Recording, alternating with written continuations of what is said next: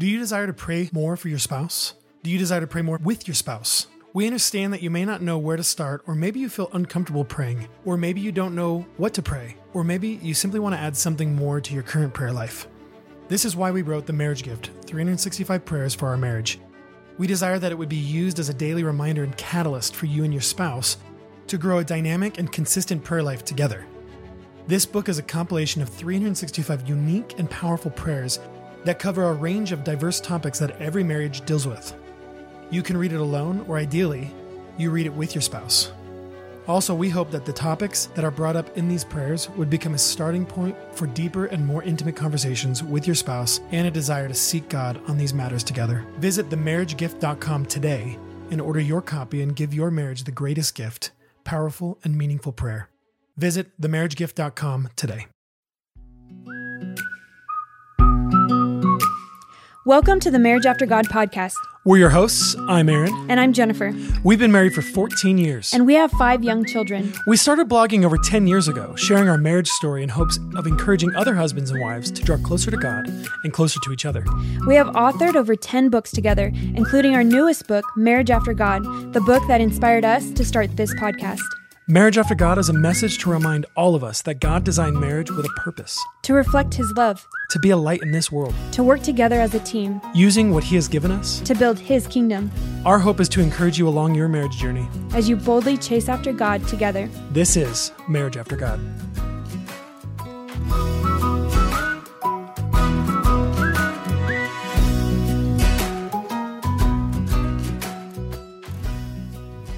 Hey everyone, welcome back to the Marriage After God podcast. We're Aaron and Jennifer Smith. Your hosts. Hi. And we're glad to have you. Yeah, hi. Jennifer, what's going on in our world right now? Well, not the world, our world. We don't have enough time to cover all of that. But that's actually very true. Our world, meaning you and I. Yes. What is going on? It's good to be recording again with you. Yes, it is actually. What are you drinking? What did I make you? You made me chai. Thank you. It's like the world's best chai. It's really good. It's a Metolius chai. But when you asked me if I wanted one, I was saying yes because I thought you were making yourself one, and you didn't. No, I made myself a coffee. The chais are good, but the milk messes with my stomach. I can't do it. It's like too much.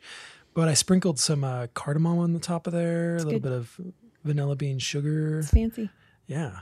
Thank you. You're welcome. So I just got a quick question for you before we move on, as usual. What's something that's brought you joy this week? Something that's brought me joy. Well, okay, this was actually really funny. So much joy, I was laughing about it. I was in the schoolroom with the kids, and you know that song, Come Thou Fount of Every Blessing. Okay, You know which one I'm talking about? Come Thou Fount. Well, yeah, is that what it is? I was just letting you know what song it was, because usually I'll say a name of a song and you don't know unless I'm singing. You know? Yeah, no, and you sung it really well. Thank you. Poor everybody else right now. Anyways, Olive loves to sing and hum and do all of that. And so I think she was trying to sing this song, and I could hear her as she's like playing with math tiles, and she was saying, "Come, Old Faithful." And I think, because I don't know why. That's a good version. Wasn't it so cute? And it made me think of our trip to Yellowstone and seeing Old Faithful, which the kids still bring up that story of being able to see it, shoot out and everything. But she thinks the lyrics are "Come Old Faithful." Does she let you correct her and like what the correct lyrics are? I didn't. It was too cute. I was just laughing about it. Yeah, she loves to sing. Yeah, and she makes up her own songs. Mm-hmm. She's like more interested in making up her own songs than she is learning real songs, which is great because she's probably gonna be a songwriter or something. Yeah, it was really cute. I tried recording it, and then I got caught, and she didn't like that very much. She said I had to ask her if I was going to record her. You know, it's funny. Speaking about that, our kids are like that from like day one. Like Edith, all of our kids. Or we try and record something, they're and they like just stop saying their first words, and I'm sneaking the phone up so she doesn't see it, and then she like looks right over at me at the phone, and she knows I'm recording, and she just won't do it. She just sits there and then like tries to smack the phone out of my hand.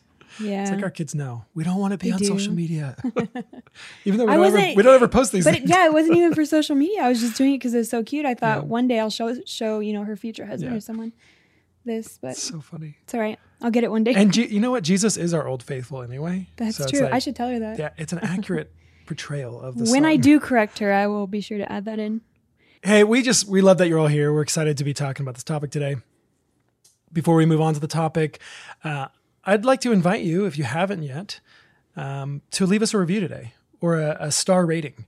You could choose whatever amount of stars you want to give us. I often prefer 5 stars, but that's okay. If you want to do something less, that's fine. But I'd love to invite you to give us a star rating and a review. Those are awesome. It helps people find the podcast. It also helps people know what people think of the podcast. And so with that being said, I'd love to read one of the reviews that someone left us. And it goes like this. Before I read this, remember how when we first launched this season, we talked about the new podcast, the new song we have, the intro song? What's funny is this person mentions it. We talked about how catchy it is. He says, "This podcast has been amazing and highly influential in both my wife and my walk in honoring God with our marriage. Each episode has brought food for thought and encouragement to surrender our pride and give glory to God with our words, actions, and thought life. There is humor as well as which is a plus because some topics can be challenging and a laugh here and there helps lighten hearts while not taking away from the lessons learned or to be learned. Okay, if you read this much, please help me out. I've been looking for this song, Can't Be Bothered, and only Miranda Lambert's song, I Can't Be Bothered, is coming up. I'm on the edge of going crazy. Who is the artist of this song?" He keeps whistling it inside of his head and won't stop. So it worked. And that's M. Matthews 51317 that wrote that review. And what's funny is it's not actually a song that's on any album, I think. It's from this stock music site. So how does he find it?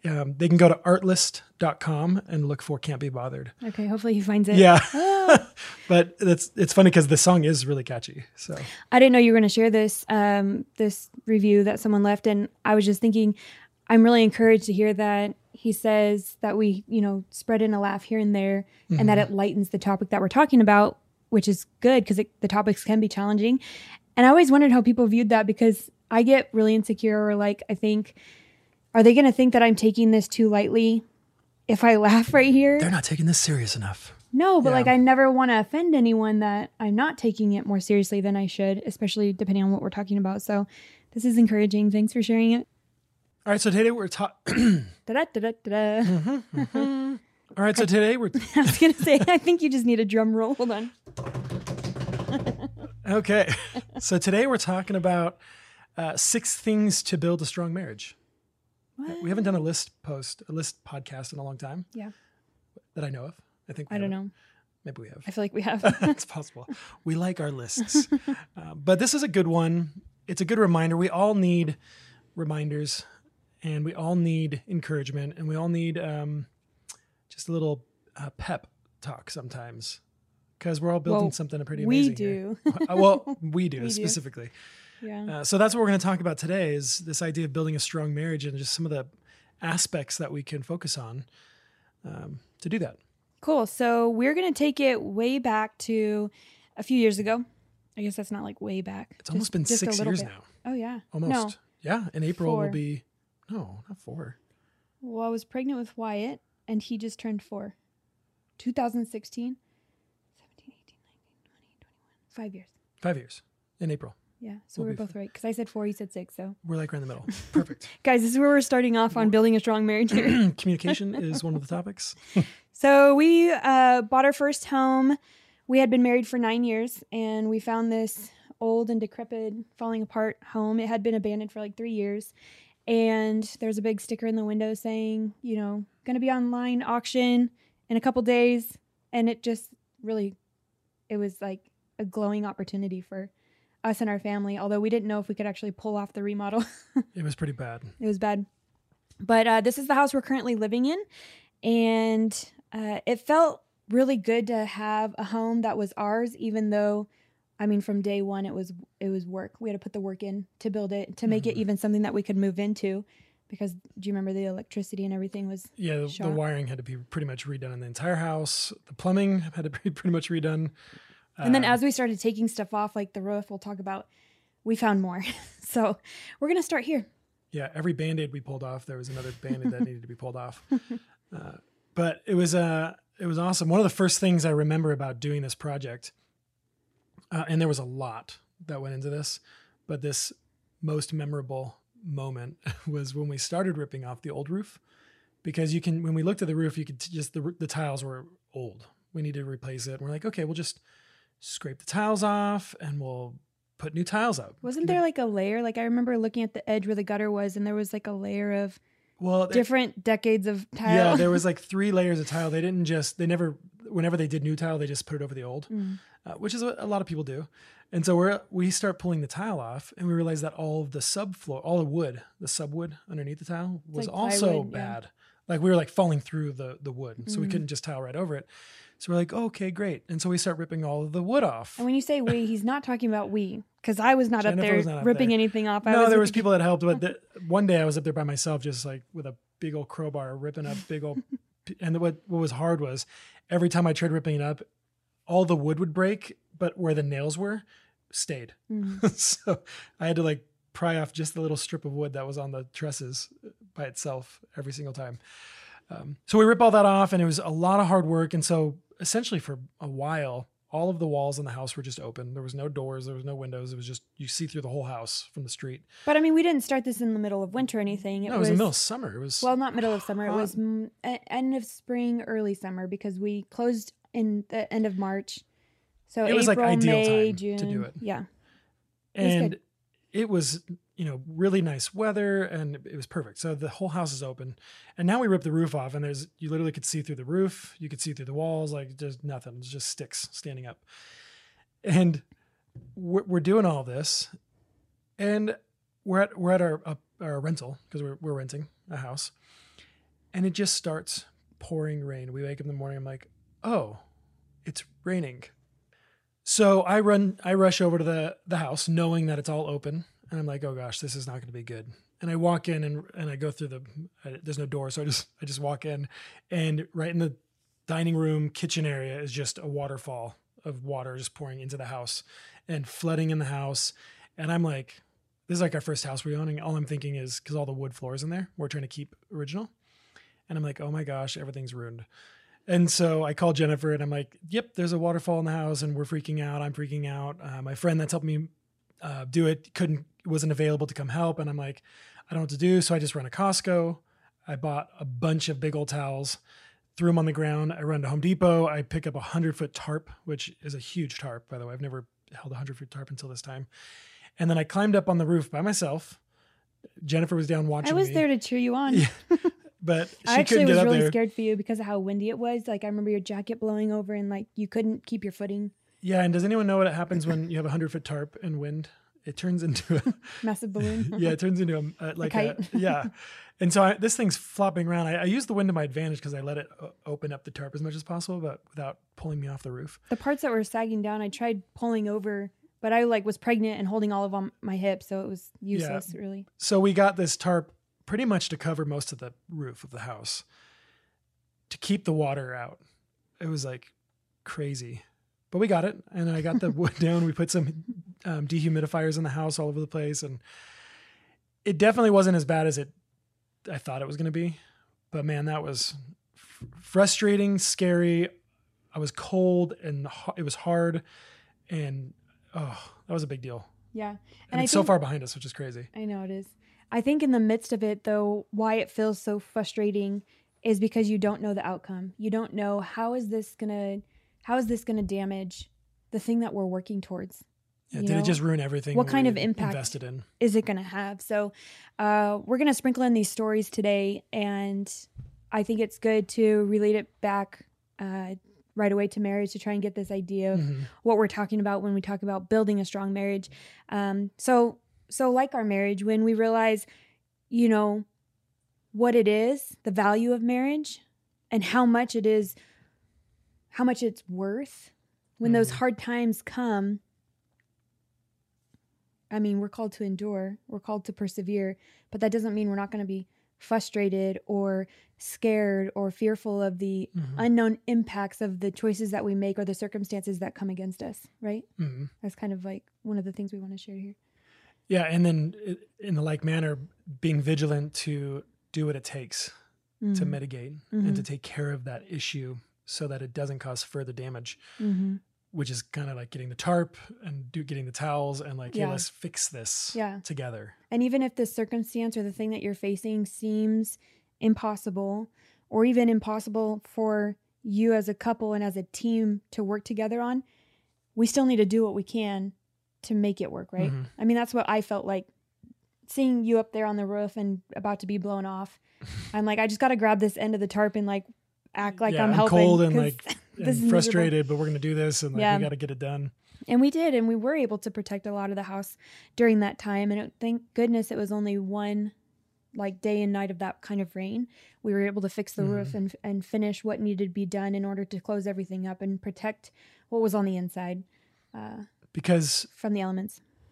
To equate it to marriage, it's something that we're investing in. It's a valuable thing. It's not just an asset. It's one of the most valuable things we have in our life is our marriages. Yeah.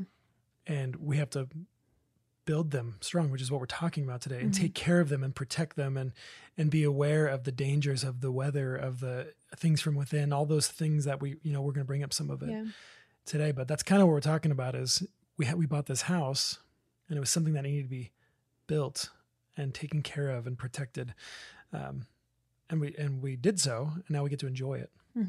Another thing I'd like to say is as you're telling that story, you said your friend who's helping us couldn't make it at that time in that moment to help you with the tarp, and that's okay, and that happens. And I just want to add that we can't rely on others to do the hard work of marriage. Like we can't, like having friends, having family, even having pastors and therapists and people who play really important roles in our lives.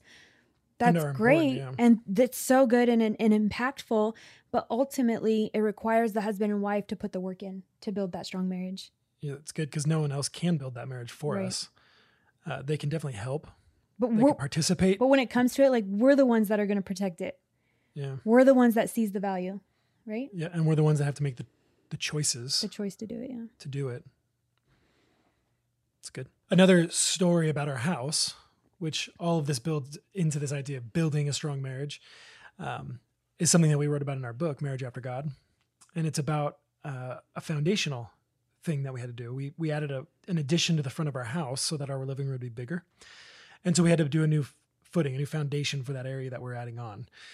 And so we had a foundation company come out and they framed it out, they poured the concrete, and they did this whole thing.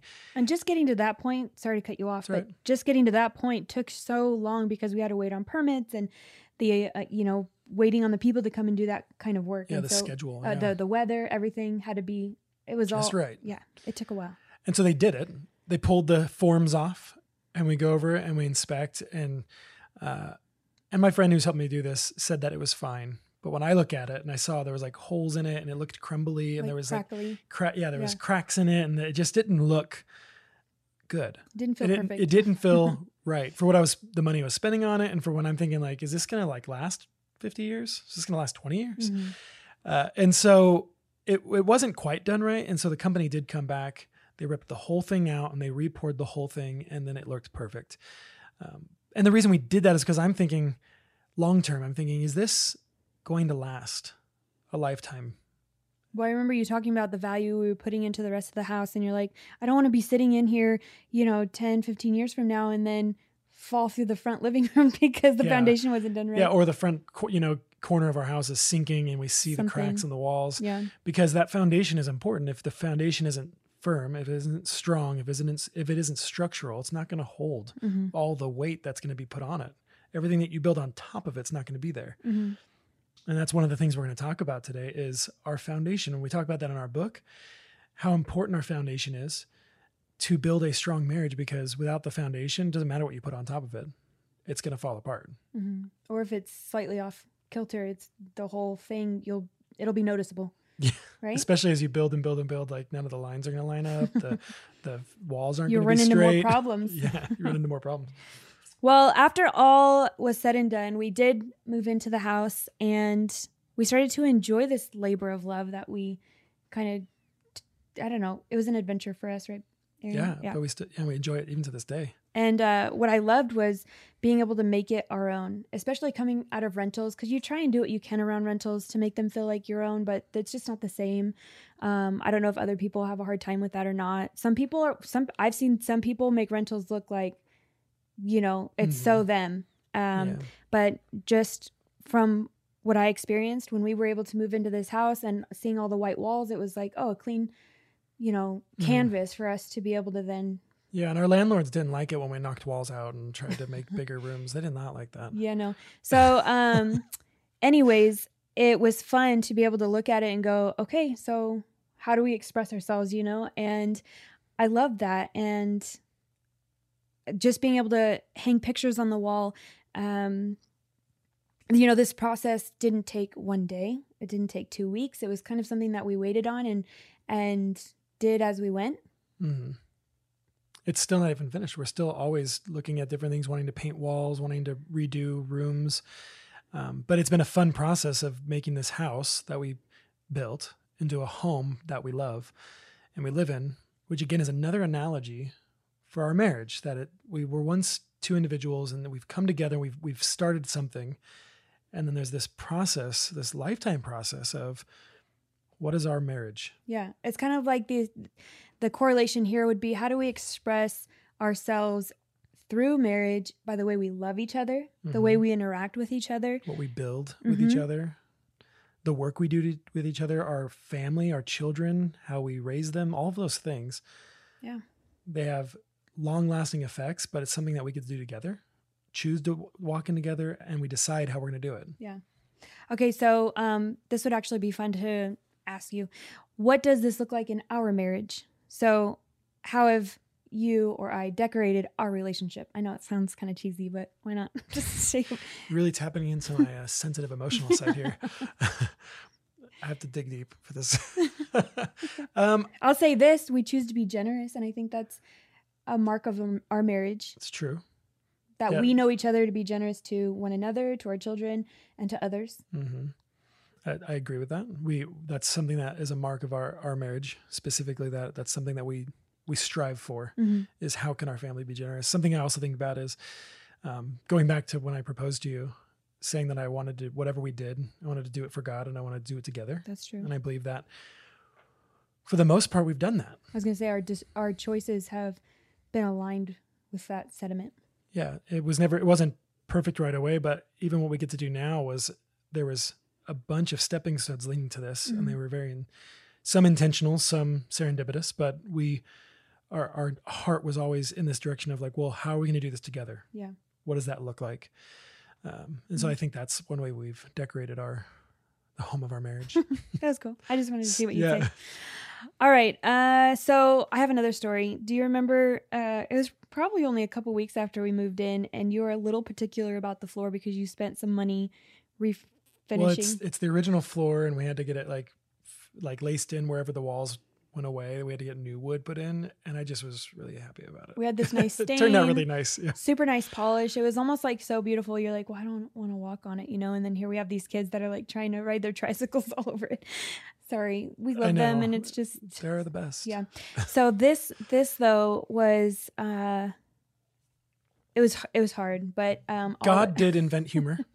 God, humor was God's idea, right? So I have to know that God loves to laugh. Yeah. He loves humor. He also loves to challenge us in our flesh. I don't say challenge us. He gives us opportunities to grow. And this was an opportunity for you. This was a great opportunity. Our daughter Olive, who, she was about a year and a half, found like the brightest pink nail polish that one could own. It's still her favorite color. Hot pink. Bright, neon, glowing pink. And she came running down the hall, so excited and eager to paint her nails, and dropped it all over the hallway floor. All over. And that stuff dries really fast. I don't know why. By the time you got to it, it was like you wiped up maybe a dot of it, but the rest of it was kind of stuck. Yeah. And you were down there on your hands and knees with like Q-tips and nail polish remover and anything you could find, but then that actually did lift up some of the stain, and so there's a couple white spots that we don't talk about in the hallway. Now it's a memory. Yeah. So what's my point with that? Hot pink nail polish. And I wasn't frustrated or anything. I was so calm. No, that was it was definitely a challenge for my flesh. I got to encourage you there. It was an accident. And, it's fine. It's totally fine. Now when I look at these things, I think It's funny. it's like part of our house. Like, oh, look at that. Oh, look at that. I remember that. See that scratch? So my point is this: even after building a home and making it what we want it, like it's perfect, right? Wrong, but I see what you're saying. I get it. Like a marriage having a great season or rhythm, and then all of a sudden you experience a really hard thing, and it like bumps into it and you didn't expect it. You're like, what just happened? Or your flesh shows its face, and hey, you know what? You bump into your sin with each other, and then it's gonna happen. Yeah, it's gonna happen. It should happen. If it's not happening, there's something I think wrong. Maybe you're not talking enough. Life would be boring if everything was just super perfect and easy. But we have these opportunities, like I said, to grow from, to learn from, to identify and see, okay, how's the Lord going to use this one? So we need to keep our eyes open and out for that. Well, and I think this is a good encouragement before we get into these 6 things that, I mean, we've thought this way. If only XYZ changed or was different, man, we would just be good to go. Like life would be peachy. And I think there could be a, life is better or greener on the other side type thing. Like once we get here, if this change happens, or if we can have this, or if we can attain this, everything will be good. But the point is as the Bible talks about, we have seasons. Like we can have really good seasons, and then there could be really hard seasons. Like sickness can come in. We get confronted with our sins. Uncontrollable events could happen. There's lots of things that can happen. So if we get out of the mindset of one day we'll be there, and we get into the mindset of right now we're here, what's the way to walk where we're at? It changes everything. Mm-hmm. Perspective. Yep. It's good. Another thing that I want to share is just that, I love that the Lord has led us to share about our marriage and create this place to encourage other marriages. And we've had to work on our marriage, and we're still working on our marriage. I don't want anyone to think that we have built this strong marriage and that it's always strong. Like we have to maintain it. We have to keep it guarded. We have to protect it. We go through struggles. We go through struggles. That's a light way of saying it. Yeah. But today we wanted to remind you that much like building a home, marriage requires us to build and make it strong. So not a day goes by that Aaron, you and I don't have to put that work in. And those listening, not a day goes by that you don't get to put that work in. And some days it's like every minute, it feels like we have to like focus on it. Yeah. And our foundation is not like a home. Our foundation is not concrete. Our foundation is the Word of God. So that daily work has to be laid on the foundation of God's Word. We have to be in His Word. Which we'll talk about. It's so important. These 6. I just wanted to start with that up front because it's really important. Yeah. So here are 6 things to do to make your marriage strong. All right. Let's do it. Number 1, and most importantly, working on making your marriage Christ-centric. Central. Keeping Him in the middle, at the center. Yeah, and it's not just in the middle of your marriage, but he's central to everything. Like what we do, how we talk, how we think, how we raise our family, how we do church, all of it. He is central to all of it. It's not just like we have our marriage here, we have Christ over here, we have our parenting over here, we have our friends over here, we have our church over here. Got it. No, it's all centered on Christ. Why don't you read that verse, 1 Corinthians 3:11. For no one can lay a foundation other than that which is laid, which is Jesus Christ.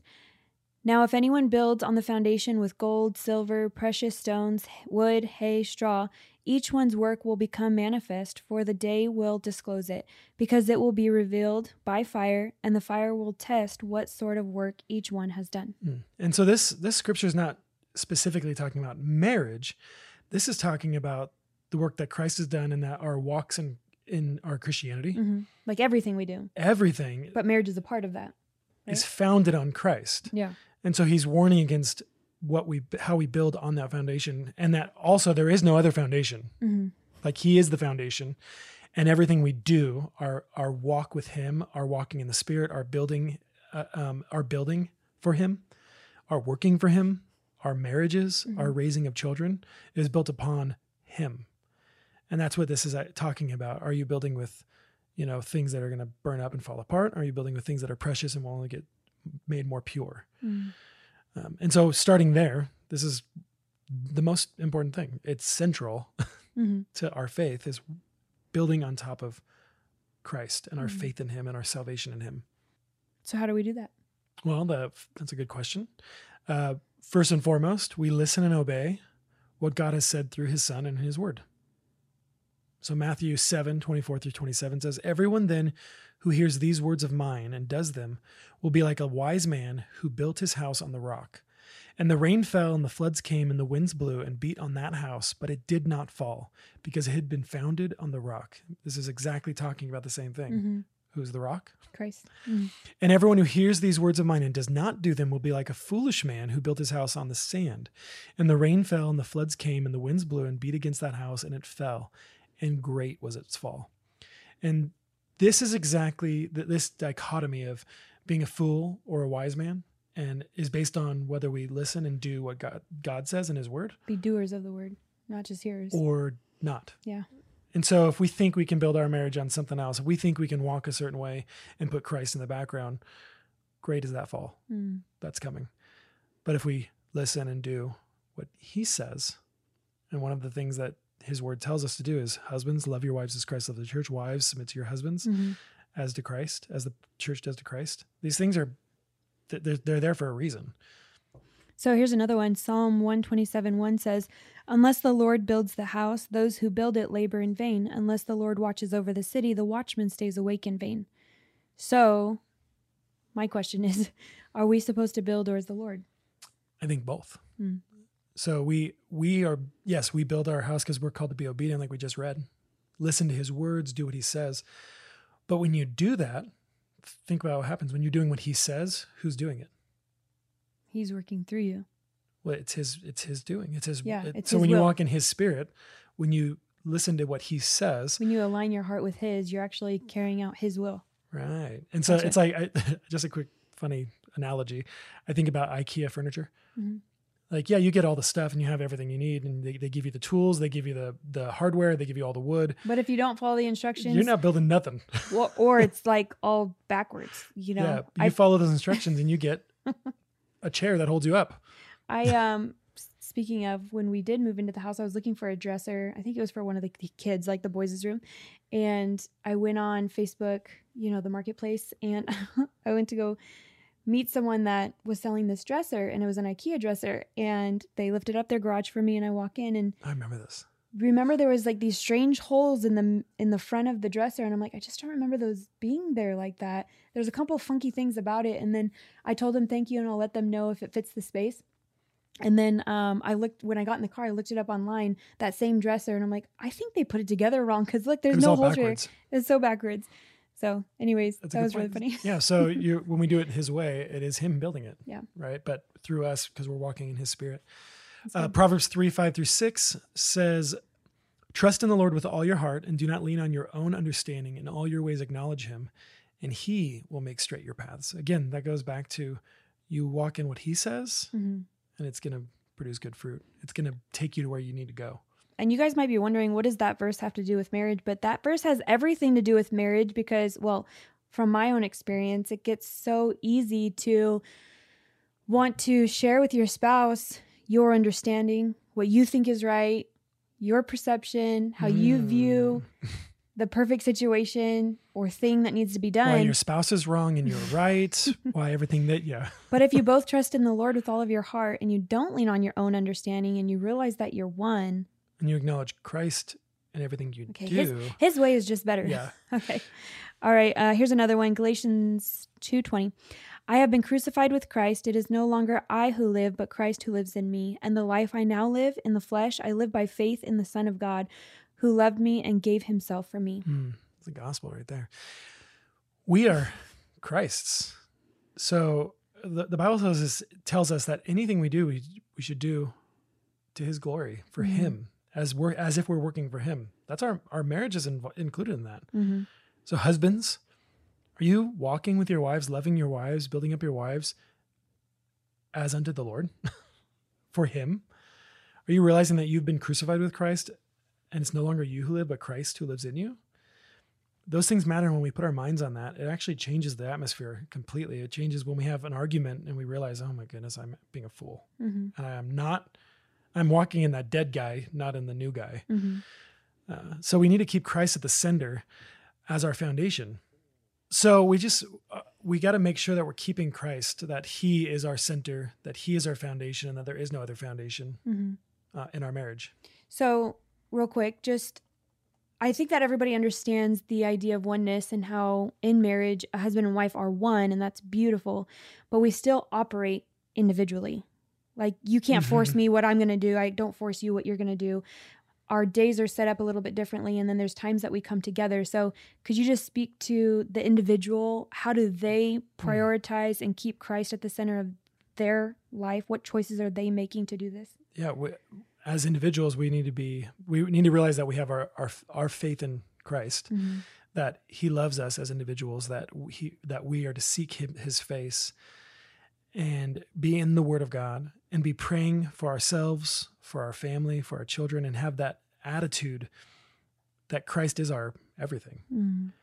And that shapes how we respond to our spouses, how we deal with our children, how we make choices in life. All of those things matter. And what's awesome is Christ isn't divided. If my wife has the Holy Spirit and I have the Holy Spirit, and even though we may be individually pursuing Christ, it's going to cause us to pursue him together. Yeah.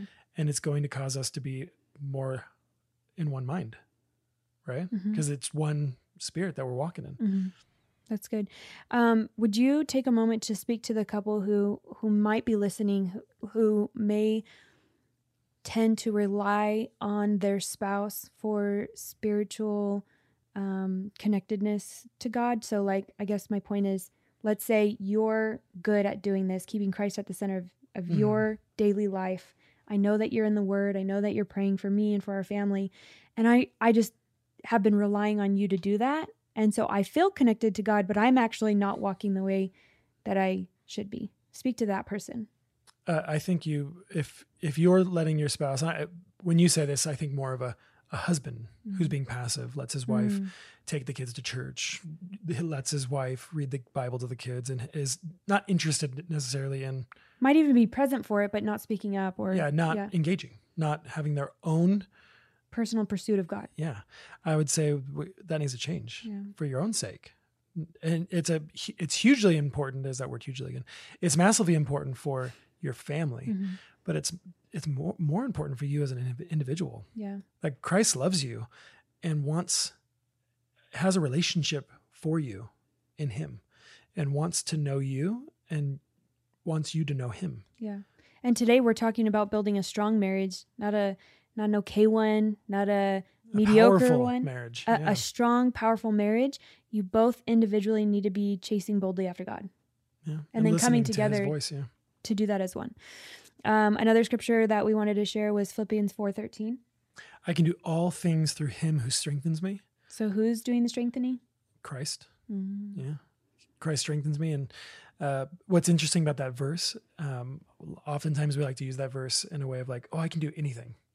But it's in context to living through certain kinds of situations. Different seasons. Yeah. Suffering, poverty, wealth, all of these things, these different life stages, these different things that we could experience. Tying your tarp up on the roof. We can do all things through Christ who strengthens me. Yeah. So dealing with the things of life, it doesn't necessarily mean like, oh, I can do whatever I want. Right. Because Christ is going to strengthen me to do it. It specifically talks about the normal hard things of life. Endurance. Yeah, enduring. Yeah. Very cool. Okay, well, that was number 1. I know we kind of spent We only have 5 more. The second one is, we've already mentioned it several times, and it's so important, but it's read the Bible. And the Word of God. This is foundational to having a strong, powerful marriage. Why? Yeah. And this is a hard thing. Is many Christians in this world, mainly in the United States, don't actually read the Word enough. I don't remember the exact stat, but like very few people have ever read the whole Bible. Like very small percentage of people who claim to be Christians. And what's crazy about that is we claim to say we believe something, like the Word of God, because when we say we believe in Jesus and we believe in God, like as a Christian, what we're saying is we believe what the Bible says about Jesus and God. But if we've never read the whole thing, what are we actually believing? Hmm. Like, do you know what you believe? And I just want to challenge you as a believer. If you have not read through the whole Bible, this isn't a law thing. This isn't a working for your salvation thing. This is an encouragement as a brother to a brother or a sister to a sister. Read the Bible. Mm-hmm. Read the whole thing front to back so that you know what you believe. You know what you're having faith in. And so building a strong marriage or building a strong faith alone, you got to read the Word of God. Read it with each other. Read it alone. Read it with your children. Make it a normal facet of your life that the Word of God is read out loud and in private always. A few episodes ago, we talked about delighting in the Lord and delighting in each other. And it makes me think of reading through the Bible and, you know, how some people, depending on the size of their Bible, might feel like that's too daunting or that feels like a lot or I don't understand. But if we take it from an approach of delight in the Lord in this way, get to know him, you know, through his word, it's not daunting. It's not overwhelming. It's just an experience. Yeah. So I read this book a while back just about different translations and how they are translated. But the author said this thing that really changed the way I look at the Bible, because we can look at the Bible and be like, oh, there's stuff that I don't understand, or, you know, how am I supposed to study it? And I don't know how to study the Bible. And we look at it as like homework. But he said, have you ever just read the Bible to enjoy reading it? Because he's a literary major. He's a teacher of literature. And so he loves literature. And so he encouraged the reader to read the Bible and just enjoy reading it. There's time to study, and that's good and needs to happen, but just reading it, reading straight through and enjoying the language, enjoying the flow, enjoying the storyline, and enjoying it like you would a good book. I thought that was just a good encouragement. So good. That's awesome. Deuteronomy 6:7 says, you shall teach them diligently to your children and shall talk of them when you sit in your house and when you walk by the way and when you lie down and when you rise up. So what are we teaching them? Yeah, this is specifically talking about God's laws, his precepts. Mm-hmm. And it's this encouragement to the fathers and saying, make this every day, every moment of your day habit, that your children would know my words, would know my commands. Joshua 1:8 says, the book of the law shall not depart from your mouth, but you shall meditate on it day and night, so that you may be careful to do according to all that is written in it. For then you will make your way prosperous, and then you will have good success. Who doesn't want to be prosperous and have good success? Right? And he's saying the way you do this is put my law in your mouth. Mm-hmm. Meditate on it. And this word meditate is to chew. Like, you repeat it and you remember it and you sing it and you hum it and you think about it and you over and over and over again. So I think we're mostly familiar with Ephesians 6 about the armor of God, but it talks about the word of God and the sword of the Spirit. And that's how we wage war, right? Exactly. When we think about defending our home, defending our minds, defending our hearts, defending our wives.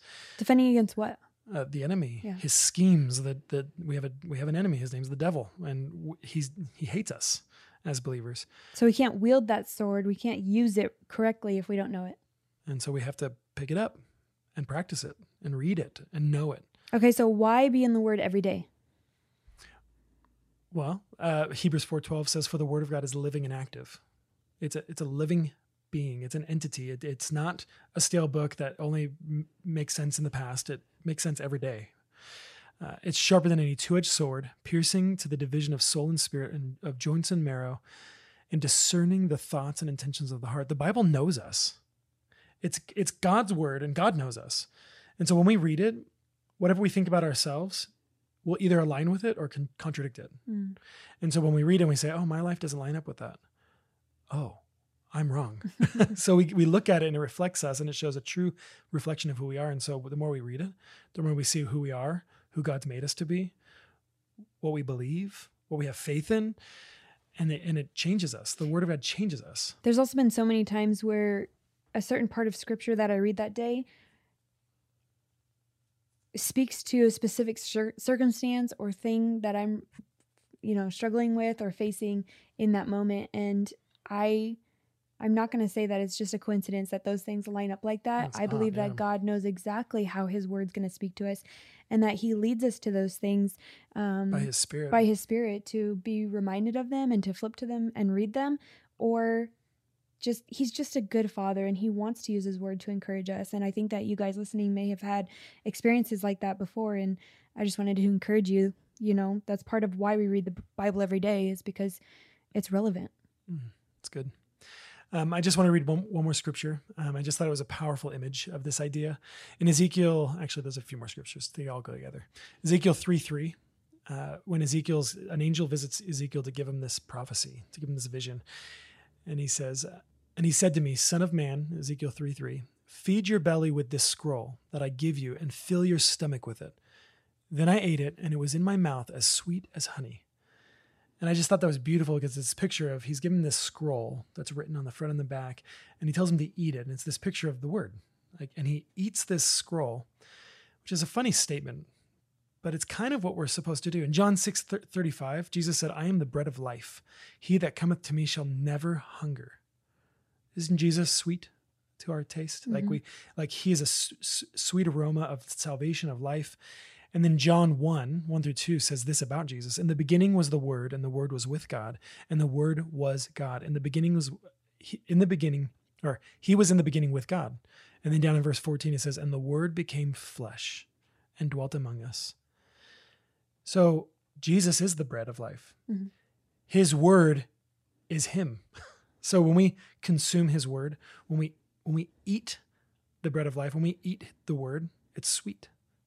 And it changes us, and it fills us.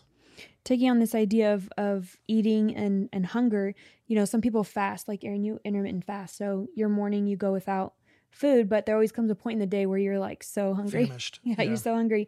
And then you carry on with eating. A huge burrito like I did today. And then there's some people that fast, maybe a few days, but then there comes a point where they know they need to eat.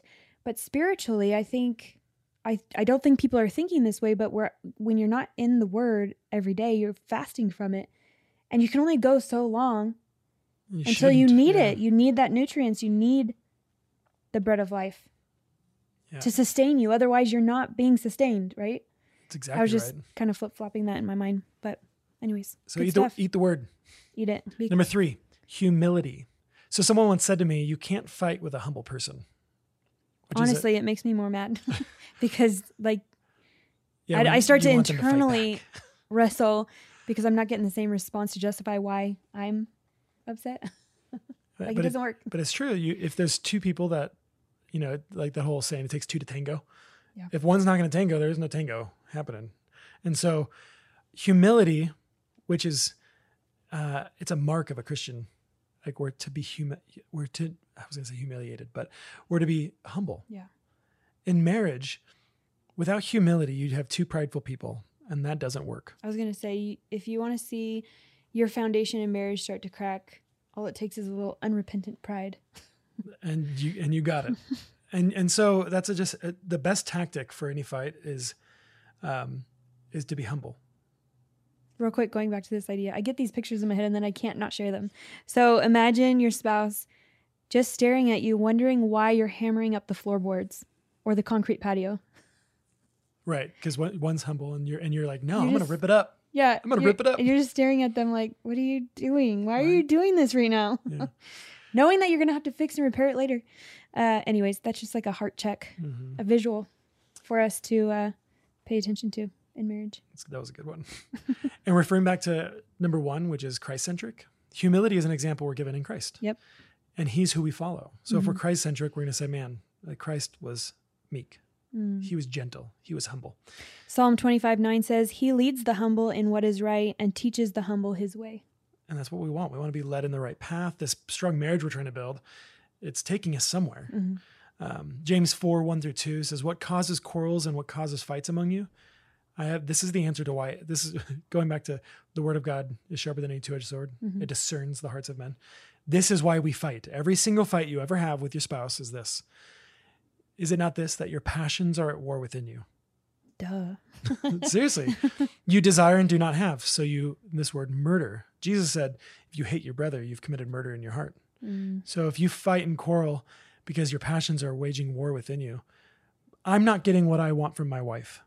I'm angry. She hurt my feelings. She's not doing this. She's not doing that. Those are passions. There's something within me I'm not getting.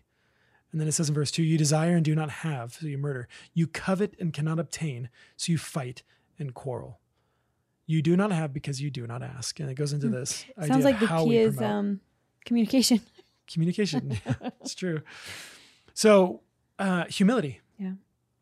Put down those passions. Put them aside. Put the interests of others above you. yourself. Oh, it's starting to make sense. Number 4. All right, number 4 is intimacy. We got to have intimacy if we're going to have a strong marriage. Yeah, and But not just... Good. I was just going to say not just physical, although that's really important. Connection and love come through being intimate physically, emotionally, mentally, and spiritually. Yeah, we don't want dry, cold marriages as believers. We We should wanna have go the to most warm. We want to go to those vulnerable places with each other and talk about the things that are on our hearts and minds. But I want to emphasize, all the men are like, come on, do it. I want to emphasize the physical intimacy aspect because it truly affects marriages so much. Yeah. Like in so such many a different powerful areas ways, yeah. of marriage. Yeah. And the reason I say this is because the Bible talks less about, like it tells husbands to not be harsh with their wives. So that goes into this idea of a gentleness, a compassion with our wives. So that intimacy matters. But it talks in a heavy-handed way about physical intimacy because there's an importance to it. And so Song of Solomon, the Bible doesn't shy away from this. Song of Solomon or Song of Songs in 1:2, it says, let him kiss me with the kisses of his mouth, for your love is better than wine. This book is prophetic and literal. It's a love poem between a bride and a groom. There's a whole book in the Bible dedicated to this idea of this romance, this physical attraction, this seeing and desiring the beauty. Lots of imagery. Lots of imagery, yeah. And that's important. 1 Corinthians 7:3-5. Yeah, this is another good one. The husband should fulfill his marital duty to his wife, and likewise the wife to her husband. The wife does not have authority over her own body, but the husband. Likewise, the husband does not have authority over his own body, but the wife. Do not deprive each other, except by mutual consent and for a time, so you may devote yourselves to prayer. Then come together again, so that Satan will not tempt you through your lack of self-control. This is a powerful verse, and I know some people have abused this verse, but if you look at it in the context of two people who love Christ, you see it's saying that your unity, remember, you are not your own person. I don't get to say like, oh no, it's my body, don't touch me. No, it's your body. This is your body, which also It's means like a gift to one another. I can't just do with my body what I want.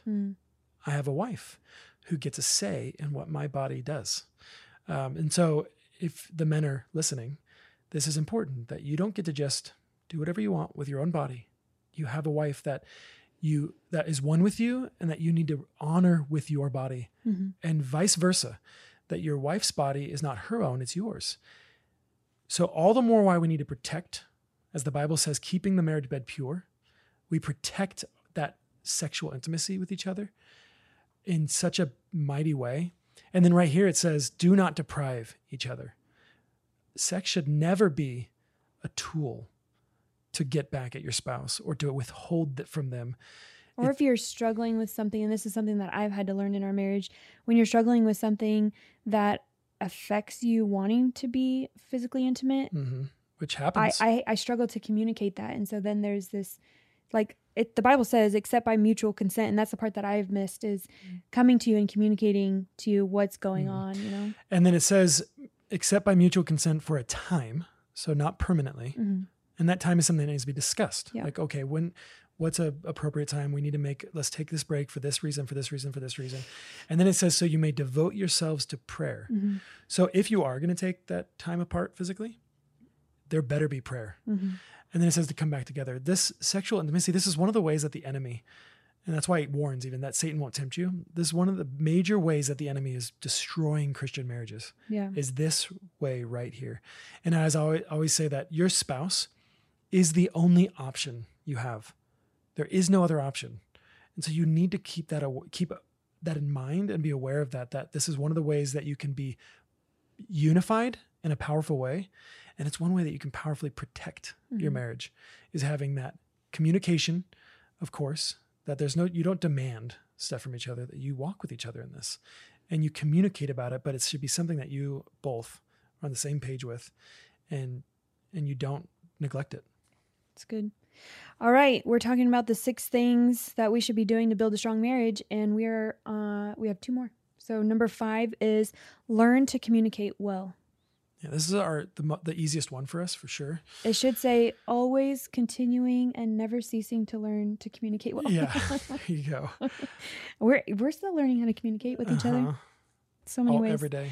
I feel like we're generally good in the majority of, marriage areas, or I don't know what to call them. All the categories. All the categories of marriage topics that we could talk about. But I would say that our top 2 are intimacy, physical intimacy, and the way that we talk to each other, the way that we communicate. Yeah, are things that we need to definitely work at. Well, we're always pray about having ourselves checked on. Yeah. I feel like, especially in communication, we can be abrasive or matter of fact, and we lose that emotional connectivity. We lack compassion with each other at times. We think we can handle it, but then so conversation after conversation after conversation, it accumulates. And then our hearts are like, wait a minute, this isn't working. And one of us tends to bring it back to the table. But God's been really working on us in this area, I'd say, since the beginning of our marriage, and we're getting better. Yeah, he's been pruning us a ton in the way we talk, because it's a witness. The way we communicate is not just it's a witness to the world, but it's a witness to our kids. And so we want to encourage you that learning to talk compassionately, patiently, listen well, we have to do it. Proverbs 19:11 says, "Good sense makes one slow to anger, and it is glory to overlook an offense." So I brought this verse up. Jennifer, I told you I was going to talk about this, but you didn't know what it was. A friend encouraged me the other day because I asked for prayer. I said, I'm not communicating well with my wife. And he said, hey, maybe it was something that him and his wife were practicing. He said, next time when you're not in the heat of the moment, when you're in a calm time and there's no arguing, there's nothing going on, take your wife aside and say, hey, can we talk? And ask her, say, hey, can we work on overlooking things more? And I haven't talked to you about it yet, but I wanted to bring it up. That's good. It's to our glory to overlook an offense. Mm-hmm. And think about how many arguments we've gotten in, and we even say this is over nothing. Why are we because we're not communicating well, and we get easily offended by a little thing. And if we overlook those little things, think oh, they didn't mean that. That's not what they said, and that kind of pricks my heart, but I know that's not what they mean. We can overlook a lot of things that aren't going to turn into something bigger, and it'll probably bring way more peace in our conversation. And I just thought that was a really great encouragement that he gave to me. And so I wanted to bring it up, that it says, good sense makes one slow to anger, and it is to his glory to overlook an offense. So I think it's something that all of us as believers can get better at, overlooking things. Remember at the beginning of this conversation, we were talking about building an actual home and then moving in and decorating it. Mm-hmm. I feel like this would fall into that category of you're going to hang that big, massive picture above the fireplace. It better be this, just overlooking an offense. It's good. A centerpiece. It's a statement. And it'd probably bring a lot more beauty to the home, mm-hmm. and not being so easily bothered, offended by the little things. Yeah. Now, there's going to be big things that need to be talked about. Sure. And real offenses that are hey, that wasn't right. We need to work on that. But I would imagine most of the things are probably things we can overlook. So just an idea. Something that I need to work on, because I get that way. I think why'd you do that? Or I'm rambling. Okay. That's good. All right. Should I share this? Proverbs 18:21. These are good, yeah. Death and life are in the power of the tongue, and those who love it will eat its fruits. I just think that's such a good one to remember, and how we talk to each other. And there's different kinds of fruits. There's life and death. Yeah. So are we producing life with our words, or are we producing death with our words? And then Proverbs 15:1, a soft answer turns away wrath, but a harsh word stirs up anger. I think this one reminds me of this one reminds me of going back to humility and how that is our example, and that's what we should be. A soft answer is based in humility, is motivated by humility, where a harsh word is more out of just that personal self-preservation and anger. Mm-hmm. That's it's got to be my theme verse for my life. I need to get better at giving a soft answer, because I often give harsh answers, and I'm sorry for that. No, you're forgiven, but you're not always harsh. Okay. Number 6, which goes along with what you just did to me, is love and forgive. They're kind of one and the same. Look at this strong marriage being built over here. Yeah, love is an obvious one, but we just did a whole episode on this. You guys should go listen to that. So we're not going to go into all those scriptures. Okay. Yeah, they should go listen to it. It's the last episode, right? Love. Yeah, loving well. But what we will share is 1 Peter 4:8. Above all, keep loving one another earnestly, since love covers a multitude of sins. This goes along with what I just read in Proverbs about overlooking offenses is to one's glory. Love does cover multitudes. Think about what Christ did. It covered all of my sin. And so the least I can do in my marriage is love my wife to a point where I can overlook the little things that I see. Yeah. No, I think that's really good. I think it's good to be reminded too that we are fleshly beings in these imperfect bodies in need of unconditional love from our Savior who gives it perfectly, but also from each other. And practicing it. Yeah. Like our Savior.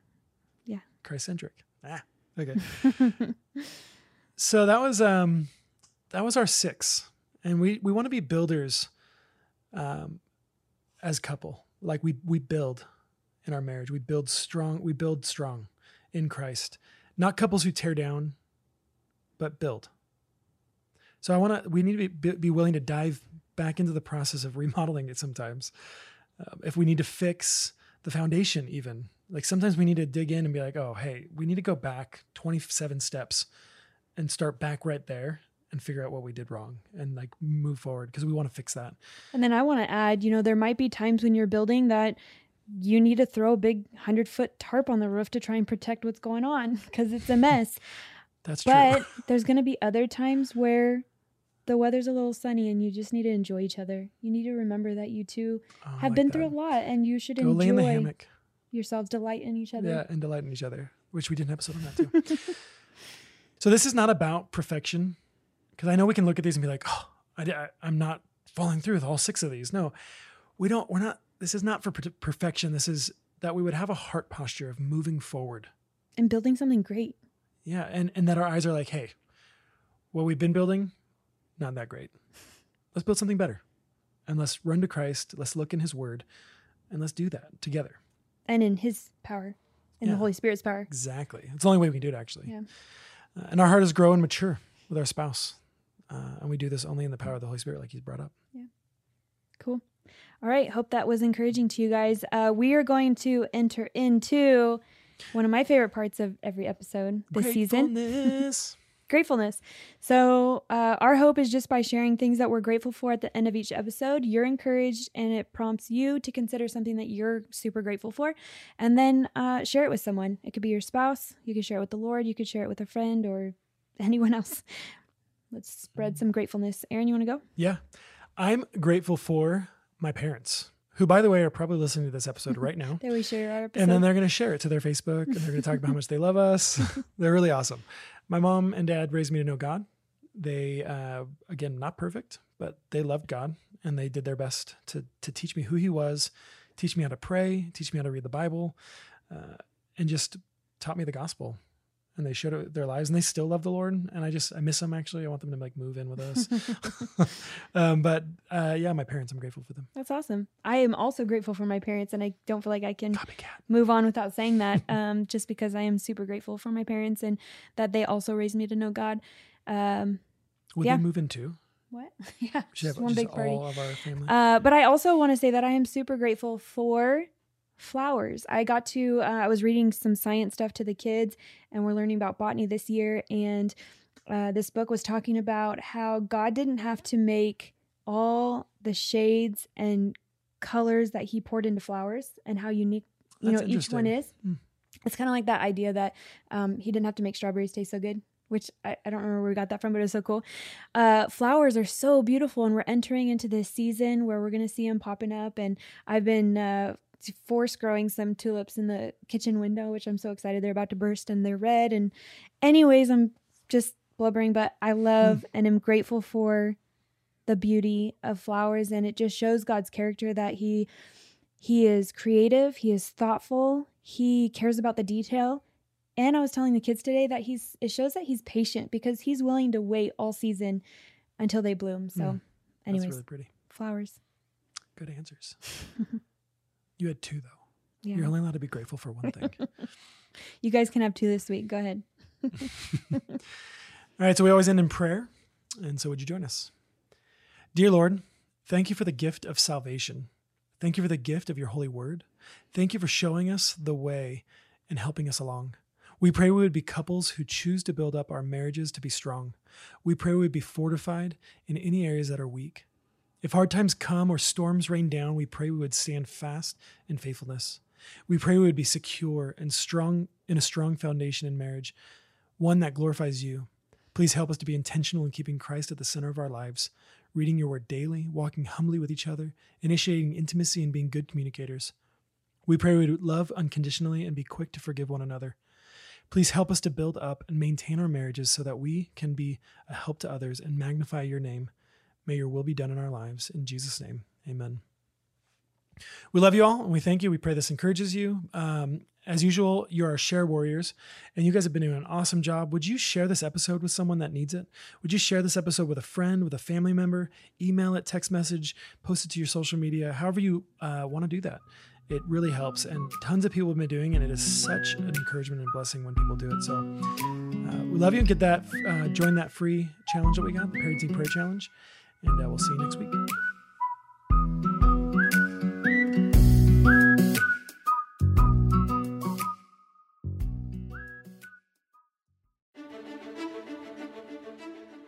Do you desire to pray more for your spouse?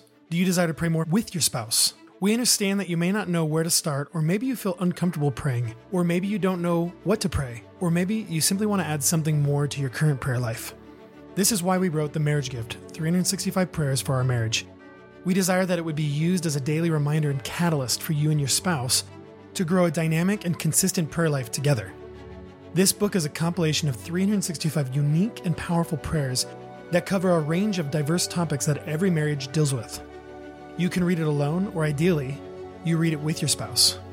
Also, we hope that the topics that are brought up in these prayers would become a starting point for deeper and more intimate conversations with your spouse and a desire to seek God on these matters together. Visit themarriagegift.com today and order your copy and give your marriage the greatest gift, powerful and meaningful prayer. Visit themarriagegift.com today.